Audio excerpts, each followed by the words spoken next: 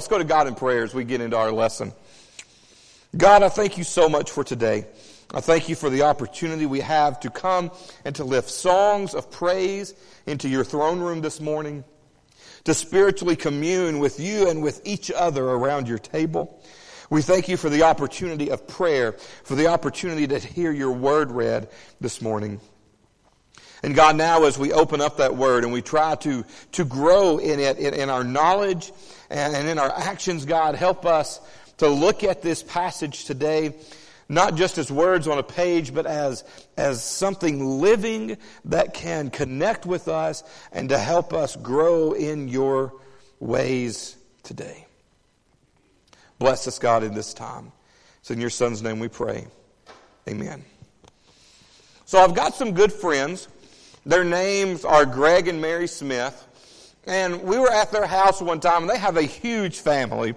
And one of their grandchildren, his name was Titus, or is Titus, was 4 or 5 years old at the time, and he was leading prayer that evening for the meal that we were all invited to. And he starts his prayer, and he starts thanking God for what we would consider the normal things, for his mom and his dad, and his brothers and his cousins that were there, and for his Mimi and his Poppy, for his aunts and his uncle. Then he moved on to the food, and he began to thank God for each individual plate or dish of food that Mary had prepared that evening. And then he begins to thank God for the forks and for the knives. And then he kind of looks up and he puts his head back down and goes, "And God, thank you so much for the tea, for the good tea and the bad tea, sweet and unsweet, for the Capri Suns." And when he said Capri Suns, Greg, his Poppy was holding him, and Greg whispers about like I'm talking right now, and he whispers in his ear, and he goes, "In Christ's name." And Titus looks at him and goes, "I am not finished being thankful yet." There's a lesson in that, isn't there? I'm not finished being thankful yet. As we open up our Bible to the book of Acts in chapter 6 today, we have been on this journey together through the book of Acts, through the first 6 chapters, and we have seen a lot of amazing things happen in the first few chapters of this book. We have seen the Holy Spirit just come onto the scene and just empower these apostles and these early Christians. If you think back, we start out with 120. Okay? And then that turns into thousands upon thousands of new Christians in just a matter of months in the city of Jerusalem. And a lot of positive and exciting things that happened. Now, there have been some moments of challenge. There have been some moments of challenge. Some guys had gotten arrested. Some guys had been put in jail. But the Holy Spirit always showed up and always helped them through those moments, to a moment and to a point that when they got there, they counted it a blessing to have gone through that much persecution, to go through that much conflict in the name of Jesus. And this group of Christians, they're on what we would call, I guess you could say, a spiritual high. Now, when we're on these spiritual high moments, when we come back, one of my favorite things growing up was when we would go on youth retreats. And when you come back from a weekend where you're just with your youth group and you're you're connected with each other, and you walk back into school that next day, you're just on fire for Jesus. You're on that spiritual high. When you're on those spiritual highs, how easy is it to be thankful? Boy, it's very easy, isn't it? When you're on those spiritual highs, it is so easy to look around and go, "Oh man, God is just blessing me right now." In the church, as we come into the chapter 6, I believe that's where they are. I believe that's where they are. They have grown to the point to where these 12 apostles aren't really capable, not capable, but they don't have the time to minister in the way that they really needed to be ministered to. And so they have church growth problems. I've always thought you've got 3 types of problems. You've got good church problems, just normal church problems, and bad church problems. And I've always said, and I've always had the opinion that I have no issue with church growth problems. My issue is with dying church problems. You know what I mean? But you're always going to have problems, so why not make them good problems to have, right? And so in chapter 5, or in chapter 6, they kind of have that good problem. That they need some guys to step up and to lead in a servant way. So they pick some guys that are able to do that. And one of them is a man by the name of Stephen. Now, in chapter 6 and verse 5, all these guys' names are mentioned that they chose, but Stephen is set apart a little bit. It says they chose Stephen, a man full of faith and of the Holy Spirit. So here is a man that there was something about his life that kind of brought him above the rest. That when you looked out and you saw all these men, you knew that there was something different about Stephen.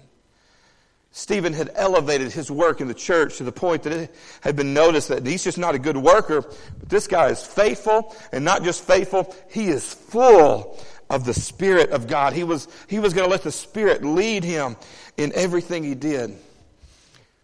And that somewhat got Stephen in trouble. Let's pick up in chapter 6 and verse 8.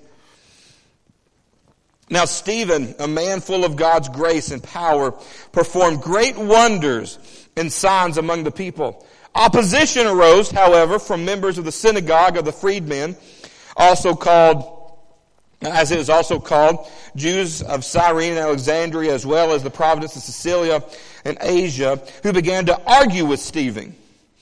But they could not stand up against the wisdom the Spirit gave him as he spoke. Then they secretly persuaded some men to say, "We've heard Stephen speak blasphemous words against Moses and against God."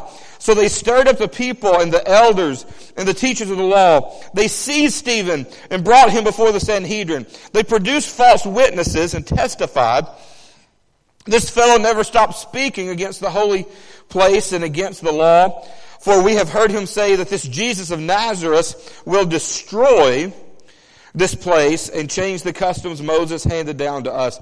All who were sitting in the Sanhedrin looked intently at Stephen, and they saw that his face was like the face of an angel.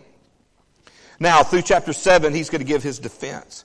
And he's going to talk a lot about their history and a lot about their past and a lot about what they should be thankful for. But then, if you pick up with me in chapter 7, starting in verse 51, says, "You stiff-necked people, your hearts and ears are still uncircumcised. You are just like your ancestors who always resisted the Holy Spirit. Was there ever a prophet your ancestors did not persecute? They even killed those who predicted the coming of the righteous one. And now you have betrayed and murdered him. You who have received the law that was given through angels, but have not obeyed it." He's bold, if nothing else, isn't he? When the members of the Sanhedrin heard this, they were furious and gnashed their teeth at him. But Stephen, full of the Holy Spirit, looked up to heaven and saw the glory of God and Jesus standing at the right hand of God. "Look," he said, "I see heaven open and the Son of Man standing at the right hand of God." At this, they covered their ears, and yelling at the top of their voice, they all rushed at him, dragged him into the city, and began to stone him. Meanwhile, the witnesses laid their coats at the feet of a young man named Saul. While they were stoning him, Stephen prayed, "Jesus, Lord, receive my spirit." Then he fell on his knees and cried out, "Lord, do not hold these sins against them." When he said this, he fell asleep. Things are going great. This new church is growing by leaps and bounds. Yeah, there's been some difficulties, but there's been plenty of reasons to be thankful for what's going on. But now all of a sudden, someone's been killed for it. Someone's been killed for it. And things change. People get scared. People begin to scatter because of the persecution. Now, you may be thinking, how in the world does the story of Stephen's death and the idea of thanksgiving or thankfulness tie hand in hand? Well, I'm going to give you some things this morning that will help you understand that.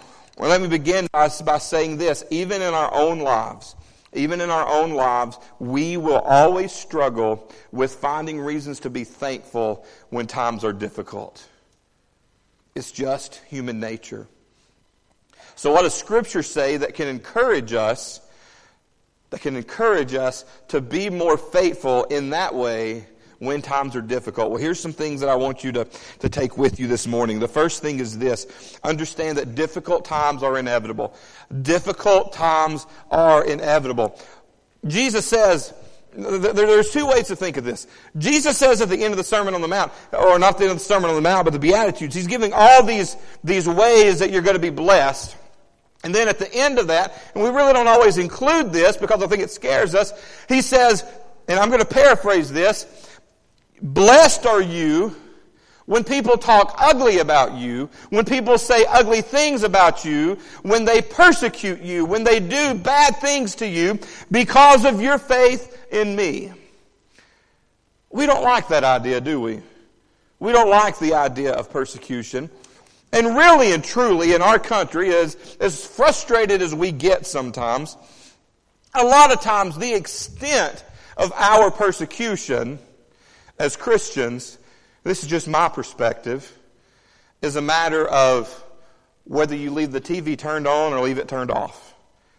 How many of you watch the news and you get frustrated with the world's attitude or the nation's attitude towards Christians sometimes? Any of you? And you know what you're able to do? Just turn the TV off. If you ever get frustrated watching something, quit watching it, okay? Quit watching it. Get that negative out of your life. Don't allow the world to control your mood. Allow God to give you joy. But we watch these things and we hear things, but have you ever, and some of you may have, but have we as a church really ever truly been persecuted for being here this morning? No, not really. I would argue that maybe that's because we're really truly not living that Spirit-filled life that we should sometimes. But Jesus says, hey, if you're going to follow me, opposition will follow. So don't be surprised. Don't be surprised when difficult times come because of your faith. That's the one side of the coin. The other side of the coin is just, hey, in life, it's going to be tough sometimes. James says, consider it pure joys when you face trials of any kind. That idea of trials that he's talking about is as you're walking through life, things just kind of being thrown at you. I've always thought of the illustration, and then I could see how it could get out of hand really quick. I've always wanted to have someone walk down the middle aisle, and as they walk down the aisle, have people on either side of the pews throw tennis balls at them. And then I think, if you get the wrong guy throwing a tennis ball and hit some guy in the head or in the eye or something, I could see that could get out of control real quick. Some little kid get a tennis ball and throw it back, But you get the illustration, right? That's what that idea of trials is. That as I'm walking down life, there's things that are going to happen that I can't control, and they're just going to hit me. And James says, in those moments, you consider it pure what? Let's try that again. Consider it pure joy. Consider it pure joy. Because you know that the testing of your faith develops perseverance. You know that going through difficult moments, when you keep your focus on God, which is the next point, we'll talk about that, it helps you grow. But I want you to understand something this morning. It's normal for us to struggle. It's normal for us to struggle. David's been teaching from 2 Timothy the last few Sundays in his class. And if you fast forward to the end of 2 Timothy, you get Paul kind of talking about some people that he's disappointed in. In the last few weeks, as he's been going through this section, I've been thinking and reminding myself when I hear these passages that even Paul was human. You get to the end of 2 Timothy and you've got an old Paul, a guy that is battle worn. And you almost can hear his frustrations coming out as he's talking about some people that have really let him down. And that gives me a little bit of hope in my life. That if Paul can get frustrated and can get aggravated, then it's Not out of the realm of possibility for me to get frustrated and aggravated at things that happen in life as well. But just understand this morning, if you're carrying pain, if you're carrying difficulties with you right now, not to minimize them, but let me say this, it's okay. Because that's part of life. Now, how do we find thankfulness in those moments? Well, that's the second idea here. The second idea here comes from as Stephen is fixing to be stoned. He looks up and he sees heaven open. And what does he see? He says, I see. And he didn't see nothing, people, okay? He said, I see who? The glory of God and Jesus. The glory of God and Jesus. He looked up to heaven and he goes, this is my perspective. As I'm dealing with difficult moments in life, my perspective is still on who? It is still on the Savior. Difficult times come, okay? So I want you to go back with me in the story of Jesus, and they're in a boat, and all day long, Jesus has been talking about faith, the faith of a mustard seed, the faith of all these things. It was the message of the day. And he's talking about just believing and having faith and letting that rule and lead your life. And now, the apostles and disciples are all on a boat, middle of the Sea of Galilee. A storm comes up, and you've got a bunch of fishermen in these boats, and they're scared to death. And they are so focused on the storm that they forget the power of Jesus who's in the boat with them. Jesus looked at them at the beginning of the story and said, hey, let's get in the boat and go to the other side. And I'm going to tell you this morning, if Jesus says get in the boat and Jesus says we're going to the other side, where's that boat going to go? To where? The other side. It doesn't matter if there's a storm. Your captain can walk on water. And if you have enough faith in him, you can walk on water too. But they lost focus. We've got a new phrase that we use with Britain. Because when you're trying to get on to a 2-year-old, which is almost the most redundant thing I've ever done in my life, we have to look at her and go, Britain, look at my face. Look at my face. Why do I have to say that to her? Because she's going to look anywhere but at me when she's in trouble. Look at my face. And Jesus, as they're in the boat, he gets up and he stands at the front of the boat, and they're going, hey, don't you care if we drown? You don't care about us anymore. And he stands up, and I've always kind of thought, you kind of have this peace be still, this grand. I see a frustrated Jesus going, everybody stop. Stop everything. Like he's just been woken up from a deep sleep. He's not in a good... Have you ever been woken up from a deep sleep with people yelling at you? Kids? Are you in a majestic mood at that point, or are you just a tad bit aggravated? And Jesus steps up and goes, just stop.